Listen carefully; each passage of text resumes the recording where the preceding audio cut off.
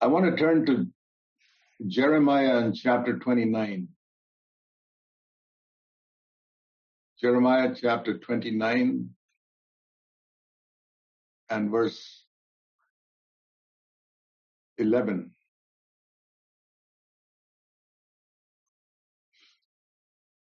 This is a verse which the Lord spoke to Judah, the southern kingdom, through Jeremiah, just before they went into captivity in Babylon. See, they were going to spend 70 years under a heathen king, and it was going to be a very difficult time for some of them.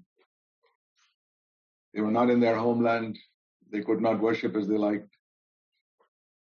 Like many of us in different lands where the country is not in favor of us or our faith.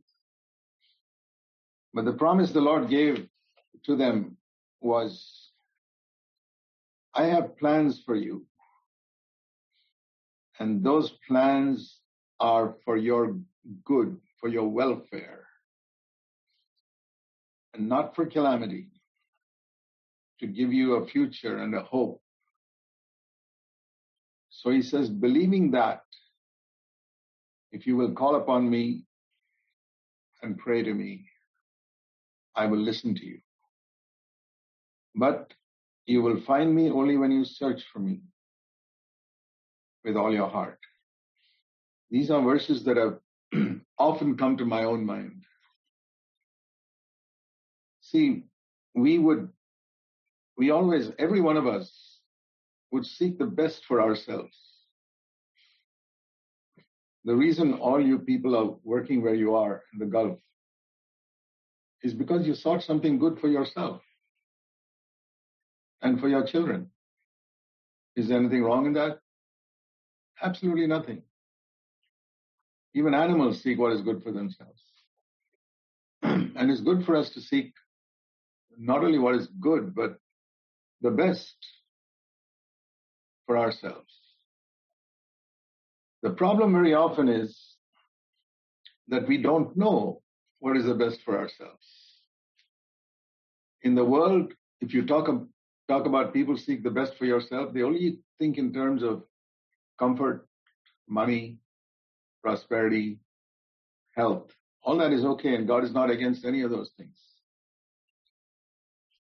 But we will all find one day when Christ comes back and we look back over our lives, a day is going to come when Jesus returns, when we will look back over our entire life, not necessarily from the day we were born, but from the day we were born again.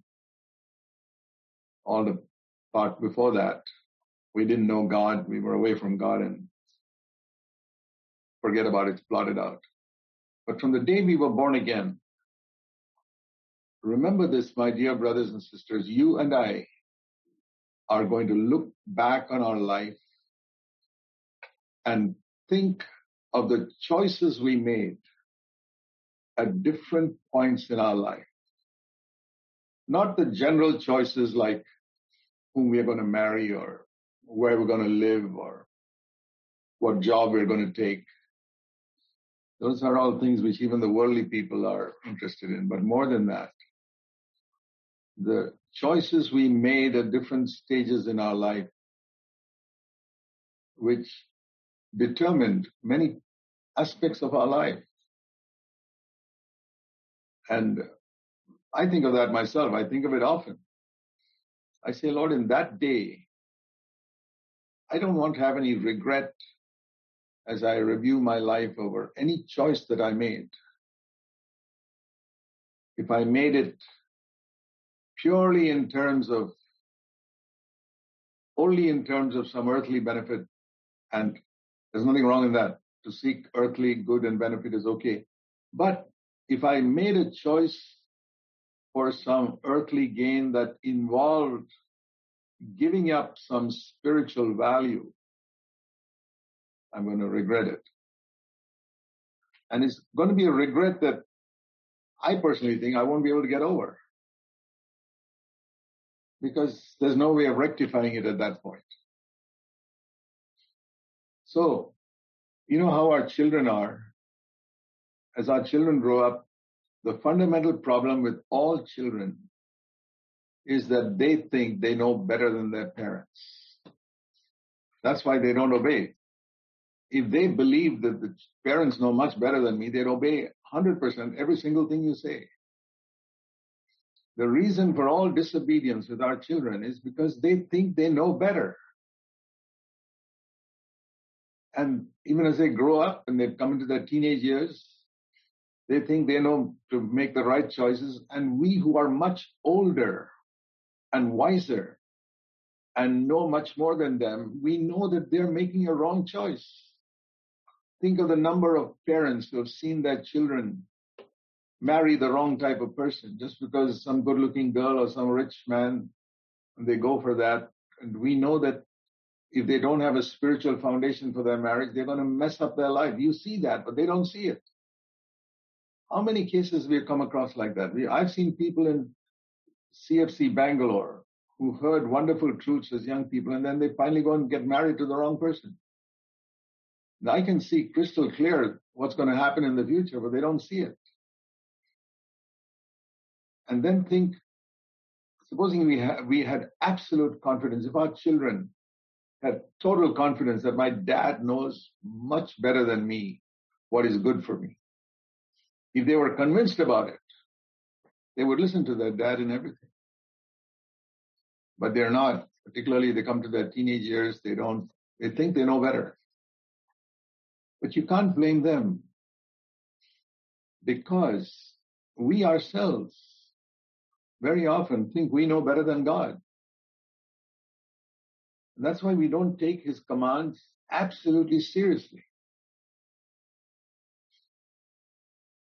One of the passages of scripture in the whole Bible, I think I've preached more on the Sermon on the Mount and the verses there than perhaps any other passage of the whole Bible. Those 3 chapters, Matthew 5, 6, and 7. Why is that?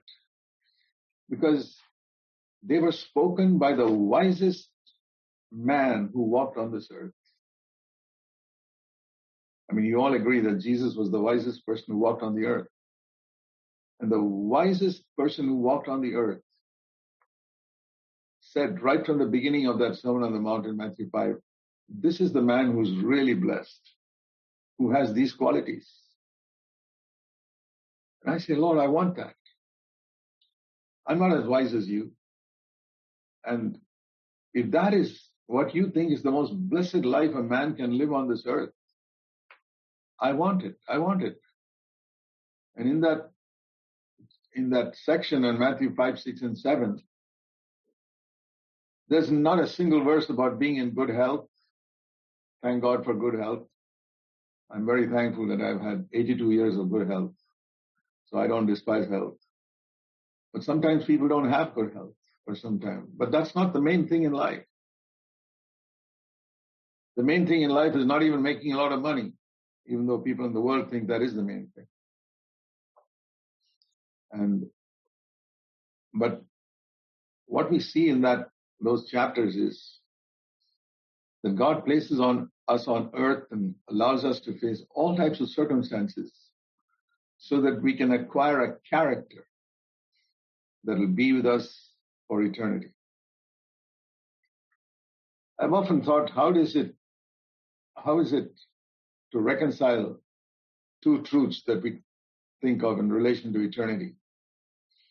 I believe if you're a child of God, you'll think a lot about eternity. I think a lot about eternity. If you're not a child of God, the worldly people, they don't think about eternity at all. They think only about this life. The closer you come to God, the more you will think about eternity, and that you choose things that have value for eternity, value forever and ever, things that will affect your life for eternity. And I read verses in scripture like, that your reward may be great.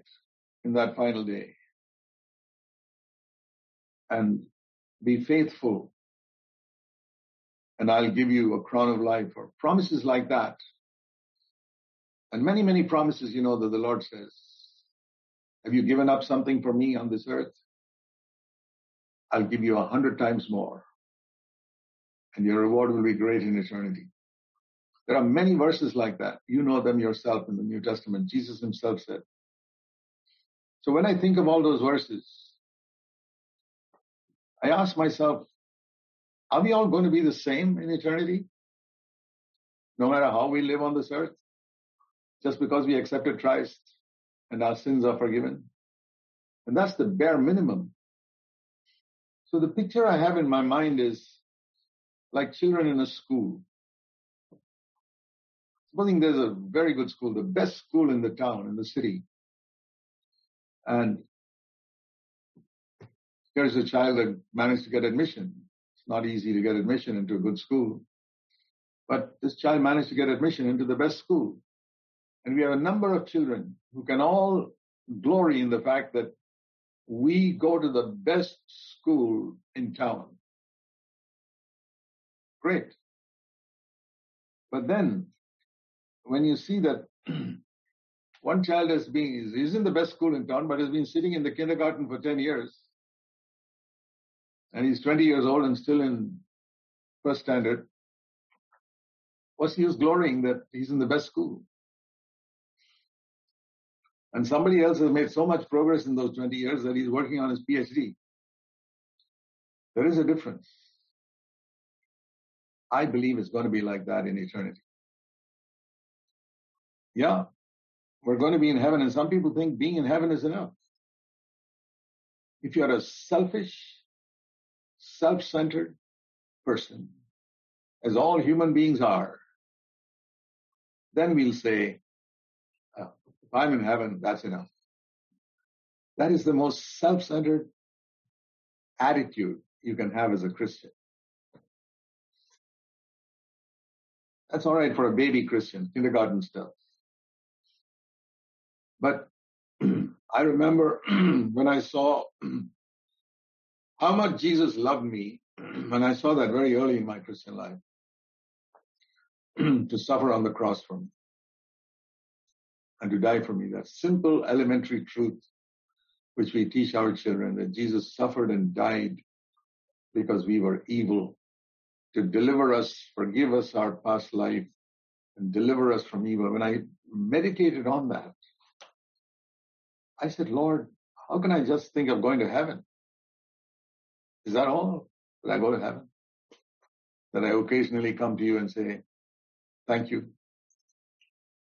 Jesus spoke in pictures and parables.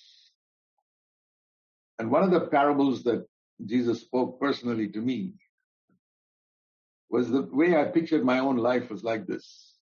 When I think of how the Lord saved me very early, I was converted 62 years ago.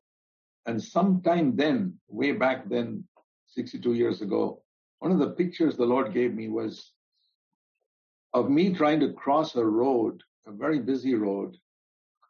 And I did not see a huge truck coming down. It was going to run me over. And somebody came and pushed me out of the way just in time. And my life was saved. But that poor man got run over by the truck and his legs were crushed, completely crushed, in such a way that they could not be joined together. And he's in hospital.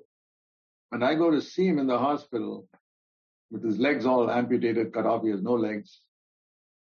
But he's lying there, he's alive. What will I tell him? This is the picture the Lord gave me. It was a parable concerning my own life. What will I tell him? Of course, I'll say, thank you so much, dear brother. I'm so thankful you saved my life. Here I am healthy and walking around and you are lame, amputated. Is that all? Will I say thank you and go away? Or will I say, okay, I'll come and see you once in a while? Is that all? I thought I would say a lot more than that. I would say to him, say if he was a believer, I'd say, brother, I can never repay you for what you did for me. I would have been dead today. But you have lost your legs for the rest of your life just to save me. I don't want to just say a thank you and go away. I say, I promise you right now, I would tell him at his bedside in the hospital, any time in your life, for the rest of your life, even if you live another 50 years, if you ever have a need in your life, any type of need, financial need, a need to go somewhere and get something, a need to do something, a need to go to the market, you need to go to a government office to get some permit or anything, call on me. Give me a phone call. And even if I'm doing the most important thing, I will drop it immediately and do that for you. I give you my word. That's what I would tell him. That's the picture I had in relation to Jesus. It's not, he didn't just get his legs cut off. He gave his life. He pushed me out of the way. I was the one going to hell. Much worse than being run over by a truck. And he went to hell for me. I don't know whether you realize that when it was darkness on the earth for 3 hours, Jesus hung on the cross for 6 hours. The first 3 hours, he did not go to hell. He had a lot of things to do on earth. Like he had to take care of his mother. Imagine hanging on the cross. He had a commitment to take care of his widowed mother, ensure that John would take care of him. More important than that, he had to pray that all these people who killed him would be forgiven. Imagine being so eager while you're dying. Oh, Father, these people will be punished. Please forgive them. Before I die, let me forgive them. What a passion to forgive people before he dies. I say, Lord, make me like that. And also, you know why he didn't take, if you read on the cross, they offered him some type of vinegar mixed with myrrh or something, which is like an anesthetic. It was a mercy they showed to people who were being crucified so that they could take this anesthetic type of thing, drink a little bit of it and be relieved of the awful pain of being crucified. And Jesus refused it. He said no. You know why? Because he did not want to be anesthetized on the cross and be sleepy. Because he had to forgive one sinner on the cross and take him to heaven. So he listened to the Father so much, the Father said, don't take that, don't drink it. And so when they offered that anesthetic to relieve his pain, and he was a human being, and you know how much we would be very happy to have pain relieved. It's like, think if you're going through an operation and you're very happy that you're anesthetized, because otherwise the pain will be awful. And the pain on the cross is worse than any operation. And the Father said, don't drink it. And he didn't drink it because he had to forgive all those who killed him. He had to take care of his mother. And there was a thief who was going to hell next to him. He had to make sure that guy was in heaven. So Jesus was alert to little things like that. And then when he had finished all that in those 3 hours, then at the end, we read they offered that to him a second time. Then he took it. You read the Bible carefully, you'll see, why did he take it the second time? Why didn't he take that anesthetic the first time? Because he wanted to do something for others. Hanging on the cross. That's how his entire life was lived like that. We glibly say, Lord, make me like you, make me like Jesus. I want to be like Jesus. You know what it means to be like Jesus? It's like that. That you deny your own comfort and your ease in order to live for others so that they might come into God's kingdom. That is the true disciple of Jesus. I'm thankful that I was gripped by that when I was 21 years old and I took my baptism at that age. And I'm very thankful when I look back over the last 60 years that I understood some of those values at a very young age and that I didn't waste my life. I'm really thankful. But it was these pictures, and very often in a lot of my sermons, you've probably heard me use illustrations. Those are illustrations that help me in my own life. I see Jesus spoke in parables in the Bible, and he speaks to me also, even now in parables and pictures, just like the one I used. And then the last 3 hours on the cross, that was hell. The first 3 hours, he did not experience hell. The first 3 hours, he was doing all these other things I told you. Then came the time when he had to take the punishment for our sin, for my sin. I make it personal. I look at the cross and I don't say he died for the sins of the world. I say he died for my sins. All the terrible, evil things I did from my earliest memory, and even after I'm born again, the stupid, foolish things I did and the harsh way I spoke to people, or the unforgiving attitude I had towards someone for some time, and all types of things, the demands I made on people, the demands we can make on our wife or husband, and so many things. I say, Lord, you died for all that. And the punishment for that is hell. We need to meditate more on the cross.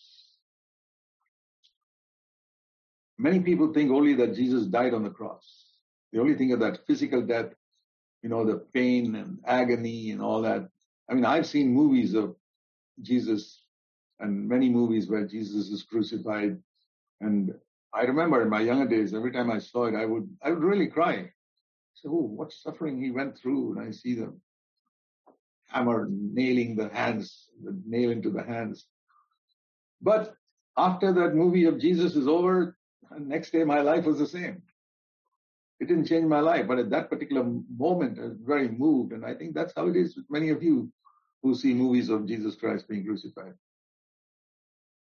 But there was a time in my life when I realized that it was not those nails. Those nails and all were nothing. What he experienced was hell. To be forsaken by God. That's why he cried out, my God, why have you forsaken me? As I've often said, 33 and a half years on earth, Jesus always looked up and called his God Father. Father, Father. He never used any other word because there's such an intimate relationship. Father, even on the cross, Father, forgive them, for they don't know what they're doing. The first 3 hours, it was Father, Father, forgive them. But then darkness came and he was forsaken. Then began the punishment for my sin. The punishment for sin is hell, not physical death. If Jesus only physically died, he did not take the punishment for my sin. That's what we tell children. Jesus died for our sins. But when you become mature, you realize the real truth is Jesus went to hell for my sins, because the punishment for my sin is not physical death. Let me repeat what I've said many, many times. Think of this. If physical death, when Jesus died, we physically died on the cross. If that is the punishment for sin, I can take it myself. Why does Jesus have to die? Let me die, Lord. I take the punishment for my sin and I go to heaven. And every man who dies will go to heaven because he's taken the punishment for sin. That is the clearest proof that physical death is not the punishment for sin. And if Jesus only physically died, he did not die for my sin. The punishment for our sin is what we preach to others. It is going to hell for eternity. Not for 3 hours. For eternity, going to hell is the punishment for sin. So if Jesus went to hell only for 3 hours, he's not died for my sin. Because the punishment for sin is not going to 3 hours in hell. I mean, anybody would be happy to go to live in sin on the earth, go to hell for 3 hours, and then go to heaven. Punishment for sin is not going to hell for 3 hours. The punishment for sin is eternity in hell. And that's something of a mystery. There's the reason why Jesus in 3 hours could experience eternity was because he was God. God is the only eternal person. We are all finite, limited people. Angels are finite, not infinite, not eternal. There's only one person in the universe that's eternal. That's Almighty God. And if God were not 3 persons, Father, Son, and Holy Spirit, it would have been impossible for him to die for our sins. There had to be more than one person in God, because one had to be the judge and the other had to come down and take our punishment. To me, that is the clearest proof that there is more than one person in God. And secondly, all these Jehovah's Witnesses who say that Jesus was a man, and many others who, people say he was a great prophet. I say he was not a great prophet. He was Almighty God. If he was a great prophet, he was a man. And no man can die for my sins, because if he hung on the cross for 3 hours, that is not the punishment for sin. The punishment for sin is eternity. So it's like, I can explain it in multiplication. One life multiplied by eternity, that's punishment for sin. But eternity, eternal God multiplied by even 1 second, that's an infinite God. If he spent 1 second in hell, it would be eternity. Like infinite into 1 is equal to eternity. Like 1 into eternity is equal to eternity. It's mathematically correct. So what Jesus experienced is very difficult to understand, but I've tried to understand it. What is eternity in hell like? We've got a mind and we can think about it. Jesus used pictures of fire and worms and a man crying out as soon as he went there, give me a drop of water, and all that, and for eternity like that, ever and ever and ever and ever, with no hope of rescue. That's what Jesus experienced. Actually. And when I realized that, that's what brings gratitude. Excuse me.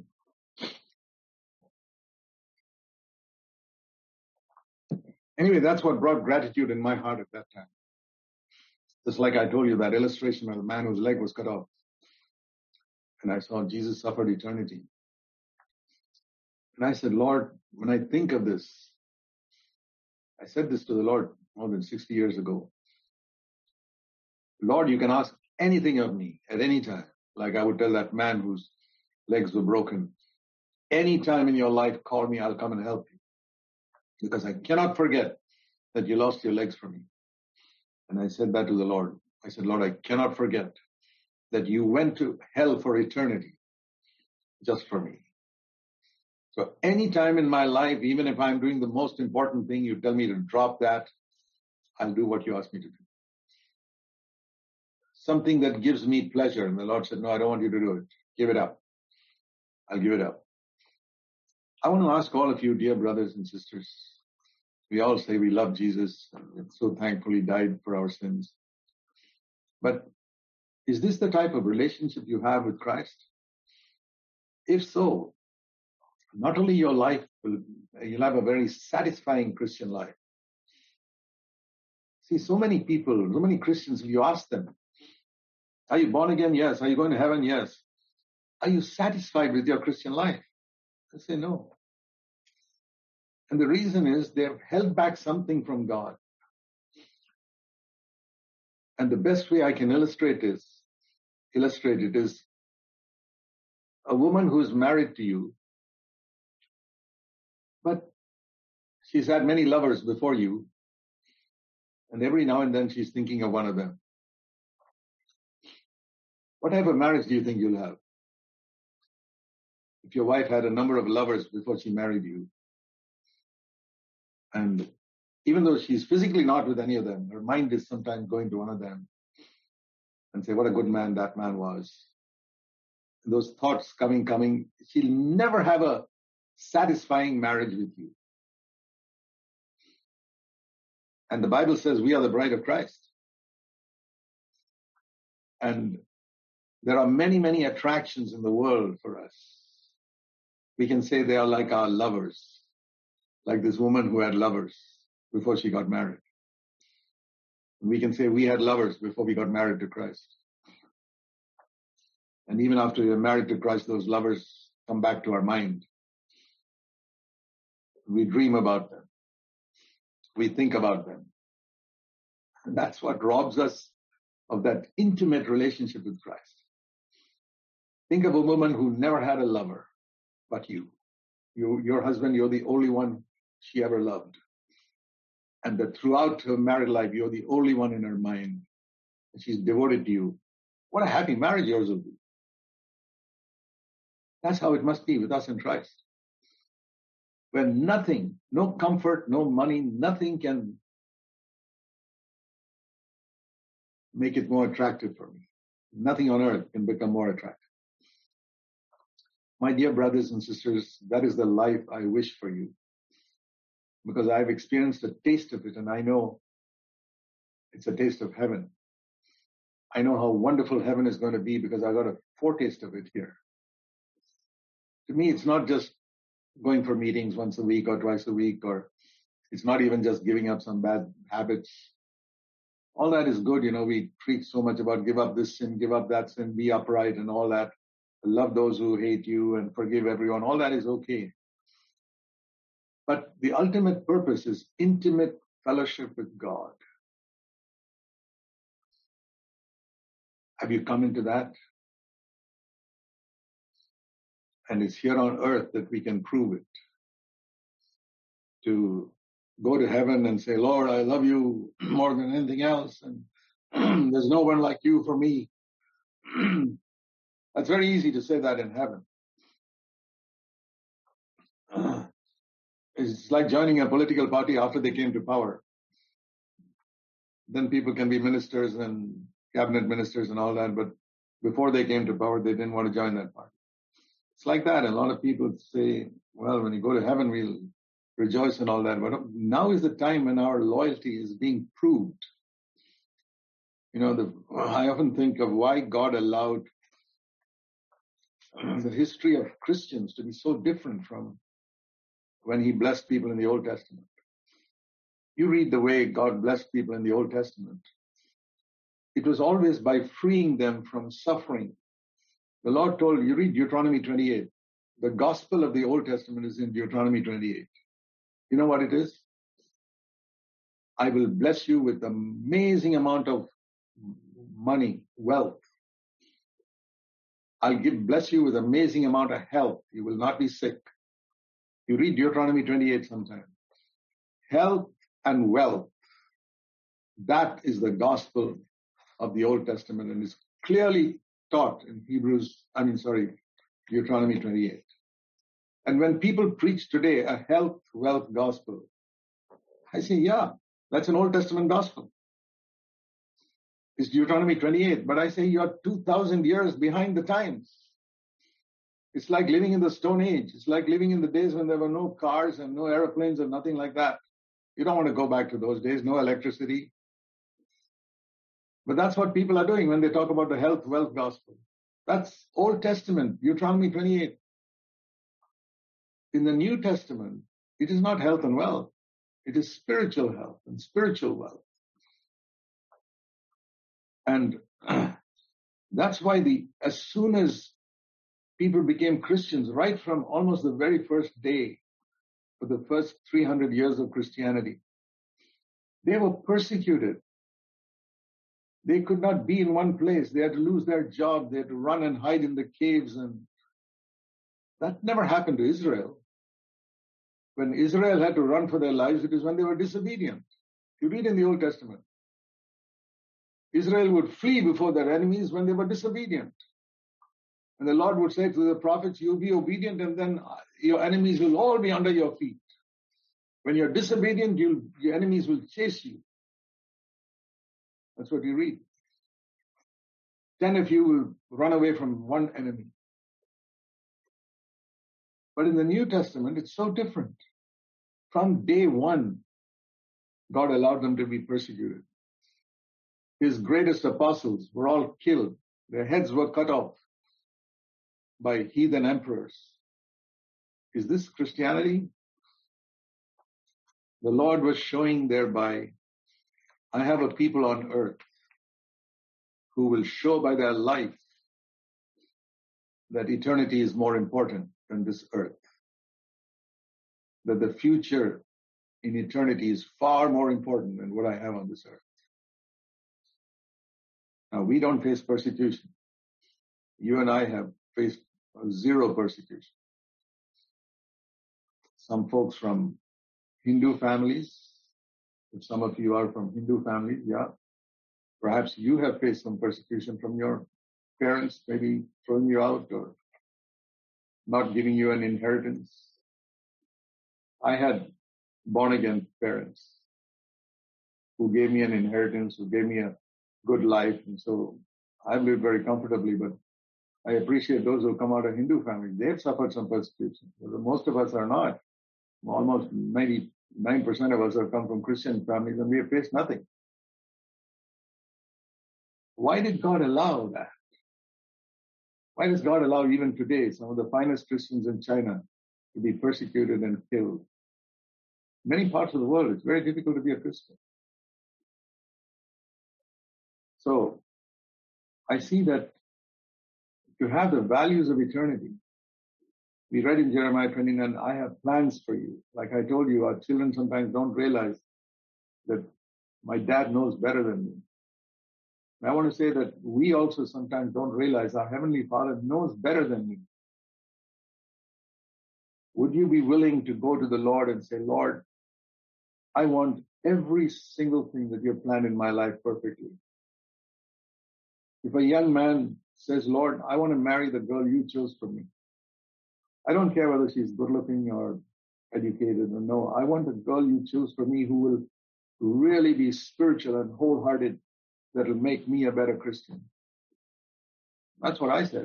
And I'm very thankful that I did. And in everything, Lord, I want to get a job where you want to make me a witness for you. I remember when I was in the Navy, there were some ships which were more comfortable and more exciting to be in, warships, and where we could have exciting maneuvers and things like that. And the Lord sent me into a very boring ship. And I said, Lord, why didn't you send me here? And that ship never had war games and all, because it was a survey ship. We used to go to these ports of India that had not been surveyed, where there were no human beings living, deserted areas to survey the sea on the coast there. And so we had there was nothing to do by going ashore, and we'd get bored on the ship. And I had just become a Christian, just baptized. The result was I had so much of free time with nothing to do. And that was just about 1 year after I was converted, way back in 1961. And the result was I had a lot of time to study the Bible. And that's where I started studying the Bible. No other outlet. And then I saw why the Lord sent me into one of the most boring ships in the Navy that anybody want to go to. Now when I look back, I say it was the best. One whole year, there was no outlet for me outside. I was alone in my room with the Bible. I didn't even have much contact with the other officers because they were all drinking and playing cards and all. I had no interest in them. How God planned my life so perfectly. I look back and I say, Lord, I know you had a plan for my life, and that's why you put me on that ship. Not what I chose, not what I thought would be most comfortable for me, but which you saw would prepare me best for my future, which you had for me, which was to serve him. So if you surrender yourself to the Lord like that, He may withhold certain things that you think you want to have, which other people in the world have. But He will prepare you for a ministry of usefulness to Him. Why is it that so many of us, even after so many years of being a believer, I'm not criticizing. I want to ask you, why is it your knowledge of the Bible is so pathetically poor? Is it because you have no time? Haven't you studied hard for your profession, whatever profession you're in? You sit late at night perhaps and keep up to date. If you're in the computer field, for example, you have to constantly keep in touch with, because it's always developing. What you studied 10 years ago in college won't help you today. If you're in the computer field, you lose your job. You have to keep up to date all the time. And even Christians, they have time for that. But for the most important thing, to know God, why is it that that is last priority? You ask yourself, my brother, sister, is your fellowship with God number one priority in your life? It should be. I often tell people the first 4 words in the Bible, the first 4 words, Genesis 1, verse 1, in the beginning, God. That's how your life must be. That's how your day must be. Every day, I tell people, when you wake up in the morning, before you get out of bed, in the beginning, God. Think about God as soon as you wake up. Discipline yourself. Talk to your Father. Begin your day by saying, our Father. Jesus told us to pray and call Him Father. It's brought a great security into my life when I began to know God as a Father. Theoretically, I knew God as a Father. Means I heard that God was my Father as soon as I was born again. The assembly I went to said, now God is your Father. He's not just God. You know, Jesus said, our Father who art in heaven. But let me tell you honestly, I knew God as my Father inwardly only about 16, 17 years after I was born again. Yeah, before that I'd pray, our Father, but I did not know Him. It's like some of these children, you know, most of you have your families with you in the Gulf, but there are some people who are not rich enough, who don't have a wealthy enough job to have their families in the Gulf. You know that. They can't afford to bring their families to the Gulf. They have to be in the Gulf alone, and their families are in Kerala or somewhere, and they go once a year to see them. Think of a family like that. And those children who see their father maybe 1 month in a year, you ask them, do you have a father? Yeah. They'll say, yes. Do you see him? Yeah, once in a while I see him, once in a year. We feel sorry for those children. I mean, you folks are so lucky. Your children see you every day. But think of those children out whose parents are too poor to bring their families to the Gulf. They see their father once in a year for a short time. But that is exactly how many Christians are. They don't see their father regularly. Their Father in heaven, I mean. Yeah, occasionally. And that's why their life is so shallow and empty. That's why they don't take reading the Bible seriously. The Bible is a boring book for them. Tell me honestly, my brother, sister, do you feel that you get something out of the Bible when you read it? Or do you read it as a ritual? Yeah, I have to read it.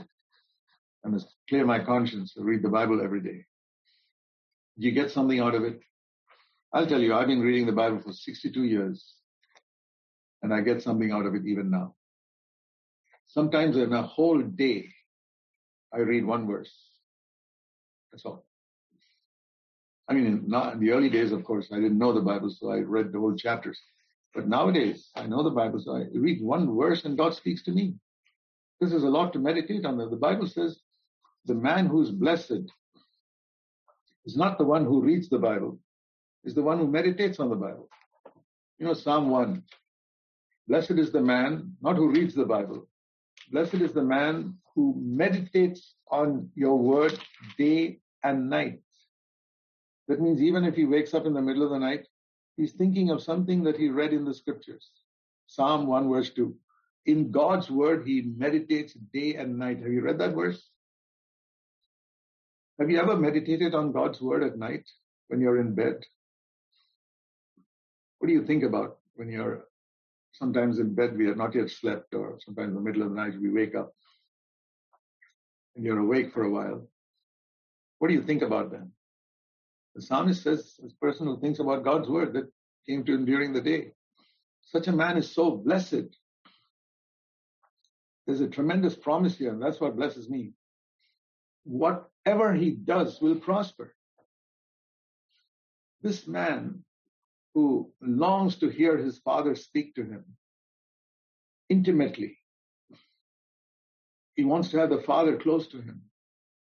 And he reads God's word, and maybe he doesn't read it all. He doesn't have a Bible with him all the time. But he meditates on something he read or heard that is in his mind. Throughout the day, whenever he gets a few moments spare, whether in the middle of his work or driving a car or whatever it is, some word comes to his mind and he thinks about that, and he builds an intimate relationship with his father. He's a blessed man. And it says here that whatever he does will prosper. Whatever he touches, there'll be a blessing in it.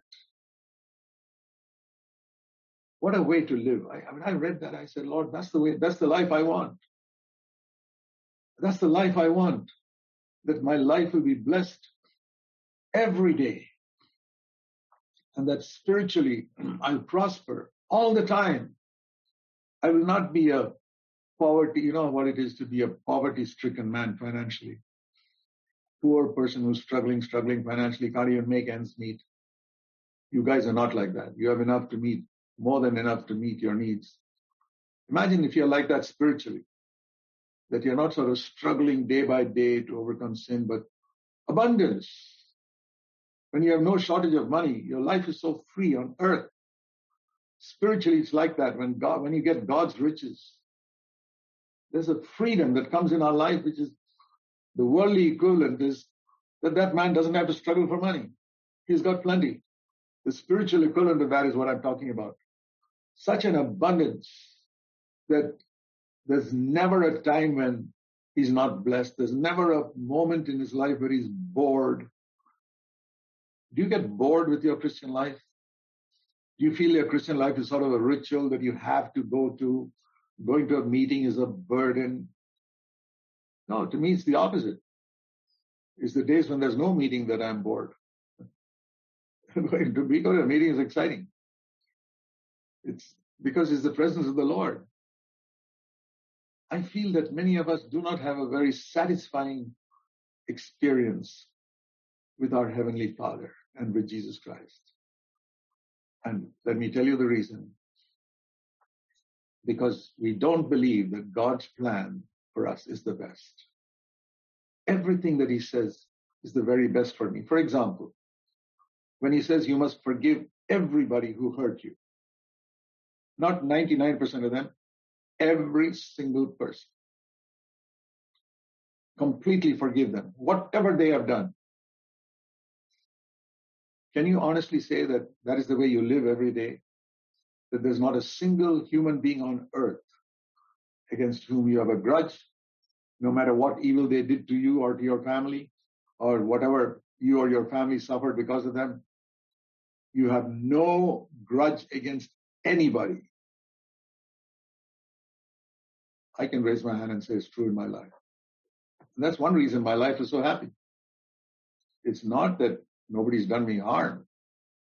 I've served the Lord now for 56 years, full time. And you can be sure that I'm more a target of the devil. The devil targets me more than many of you. And he targets me through other people who trouble me in so many ways. But I don't have anything against them. I can easily say, Father, forgive them. They don't know what they're doing. They haven't harmed me. Everything they did worked for my good. I believe that. Romans 8:28. So Every day I can say, Lord, I don't have a single human being on earth whom I have not forgiven. Please live like that every day. Your life will be blessed. And the other thing the Bible says is that we must always seek to humble ourselves. You remember how Jesus said how some people, when they go to a feast, they go to take the most important seat. He said, don't do that. Take the last seat, he said. Luke chapter 14. Don't look for the most important seat, otherwise somebody more important than you will come and you'll be asked to get up from there and go.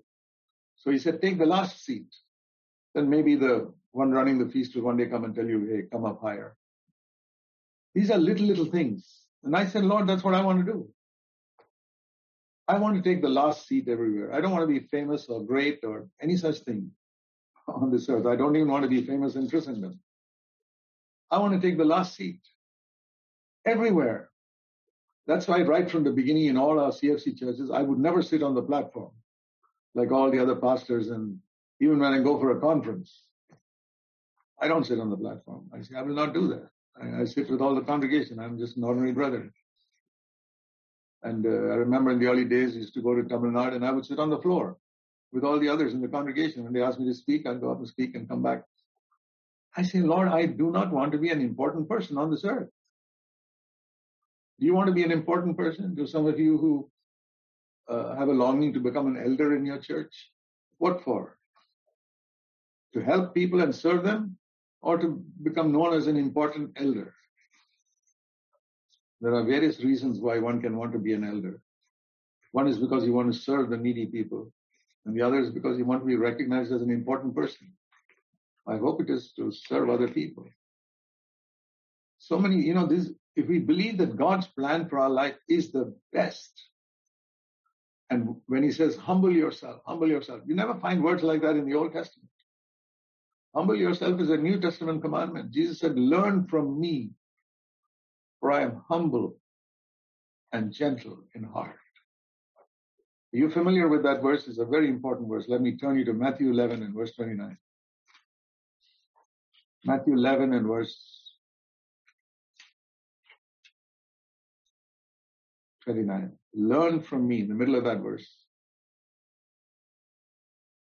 There are many things Christians seek to learn.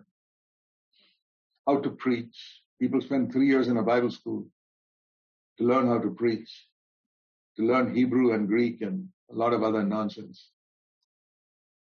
But the one thing that Jesus told people to preach, to learn, they don't learn.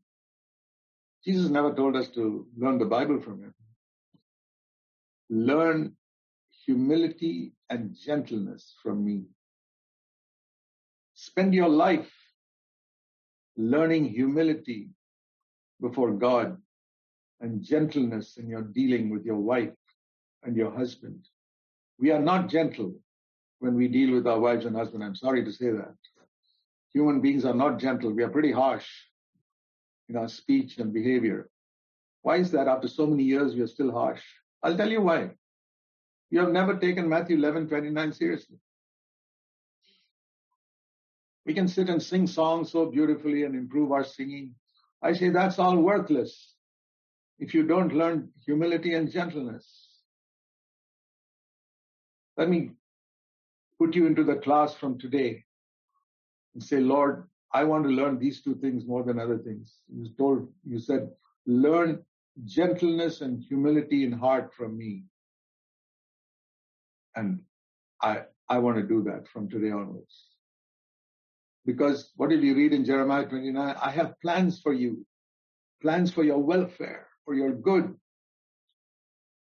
And if you pursue this, it says here in Matthew 11:29, you will always find rest in your soul. There'll be no anxiety. There'll be no tension. There'll be no fear. Even if there's turmoil around you, you will be calm. You'll have a confidence in God as my Father. That doesn't come to everybody. It comes to those who are willing to learn gentleness and humility from Jesus. So when I look at Jesus' earthly life and I see his gentleness and his humility. I say, Lord, I want to be like that. These are the things we need to concentrate on, dear brothers and sisters. It will change our personal life. It will change our family life. Let me say something further from Psalm 139. Please turn with me there. Psalm 139. This is another wonderful psalm. Because here it says that we're talking about God's plan for our life. That God had a plan for our life, it says here in Psalm 139, verse 16, before we were born. Fathers and mothers make plans for their children. In India, sometimes you have to book a seat in a school many years before the school starts. Your child may go to school only when they are 6 years old. You have to book the seat 5 years earlier. There are cases where you have to book a seat in a school as soon as your child is born. If you want to get a seat in that school 6 years later, you have to book it as soon as the child is born. And parents plan on that because otherwise they won't get admission in a good school. God's got plans for our life before we were born. He planned the very best for us. Psalm 139 and verse 16. Your eyes have seen my unformed substance, that is in my mother's womb, when I had not even taken proper shape as a human being. Heavenly Father, you saw me there, unformed, not even looking like a human being, just a lump of flesh. You saw me in my mother's womb. Meditate on that. Just think about that. In your mother's womb, you were just a lump of flesh. And there, the Lord, the Father saw me. And he knew what I was going to be one day. I would come out of my mother's womb as a human being. And he planned for me from that time. When it says in your book means in his mind. In God's mind, everything was written down. Where I should be born, who my parents should be, where I should study, where I'll grow up, and one day I'll give my life to Christ, and how my life should be after that, what job I should take, whom I should marry. It's all planned. It's not necessary that plan will be fulfilled in your life. That depends on whether you seek it. I think the vast majority of believers, God's plan is not fulfilled in their life. They somehow drift along, somehow or the other, on this earth. Our life is not meant to be like that. Our life is meant to be from the day we are born, everything planned right until the day we finish our earthly course.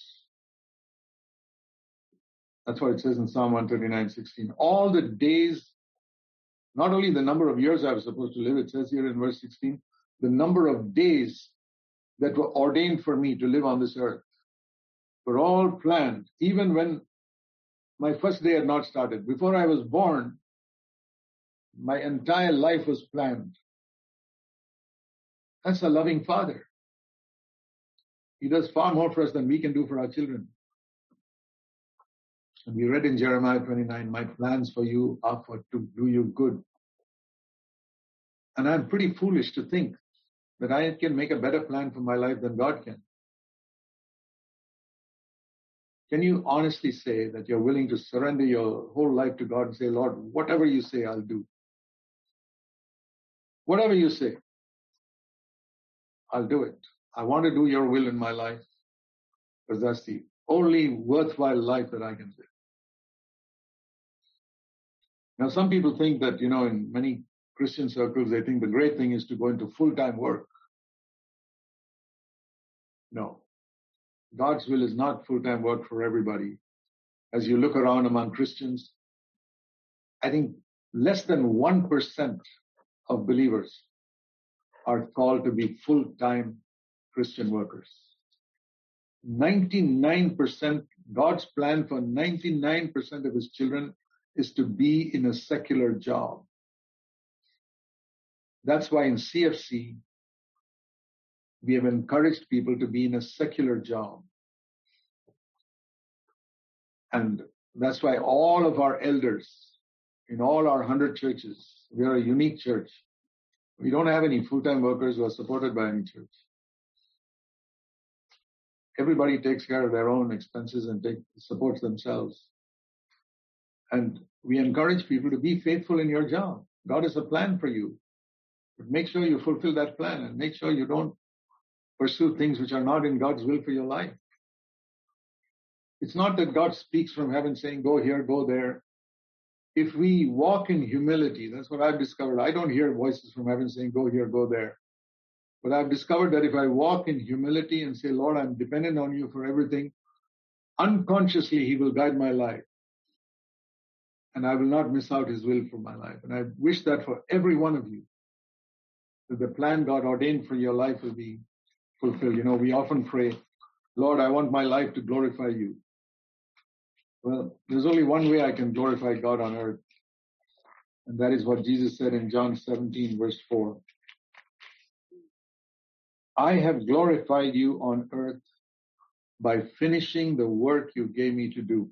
Even Jesus, God had a plan for him. He couldn't do what he liked.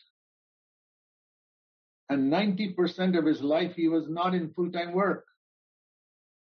He was in a secular job as a carpenter right up to the age of 30. But he finished the work God the Father gave him to do. And then he says, I have glorified you. How? I've glorified you by finishing the work you gave me to do. My dear brothers and sisters, you're not in full-time work. God's called you to be a particular job and He's planned your life such that you are where you are. But wherever you are, I want to say to you that God has got a plan for you.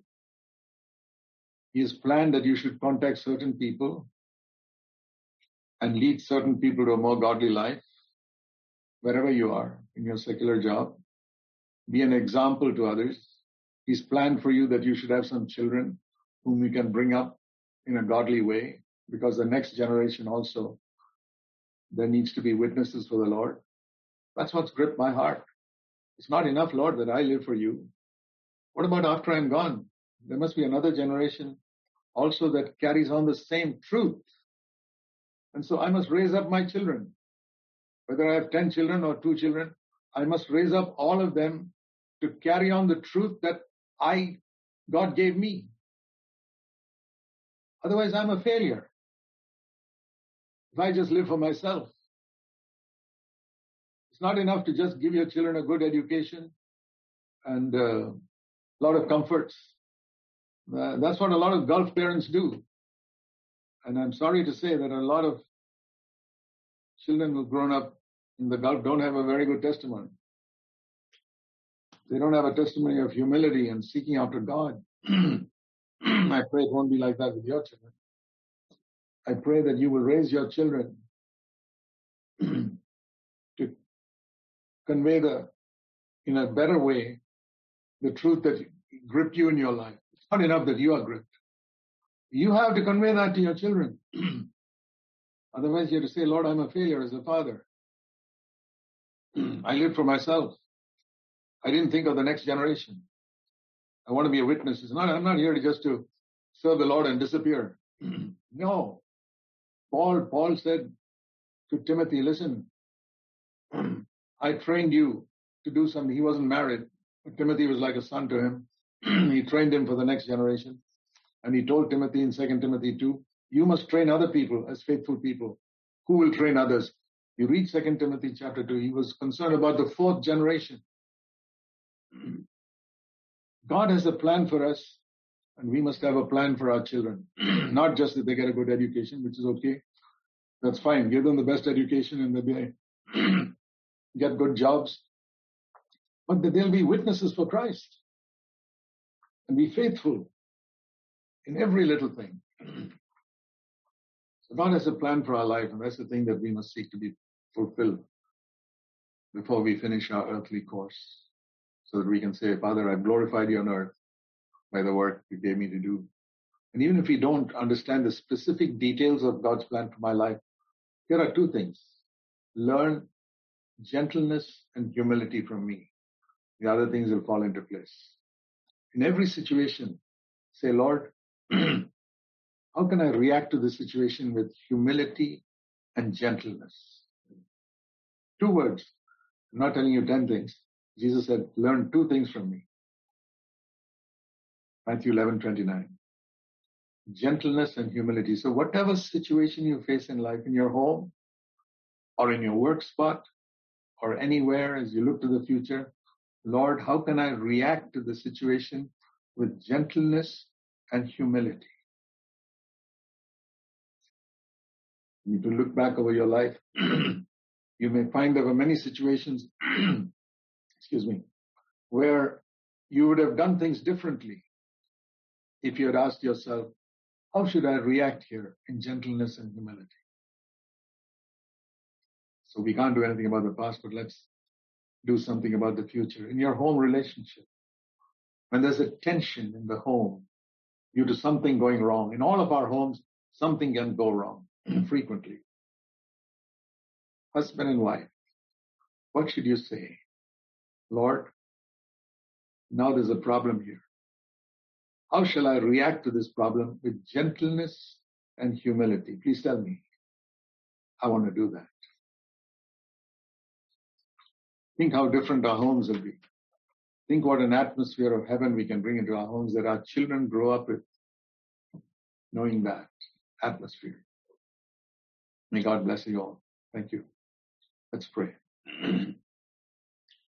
Heavenly Father, as we bow before you, there's so much we have to learn from you. We want our lives to be a lifelong expression of gratitude for your having given everything up for us. We want our lives to demonstrate that God's plan is the best plan anybody can have. We want to fulfill that plan in our life. Help us each one, Lord, we pray. In Jesus' name, amen.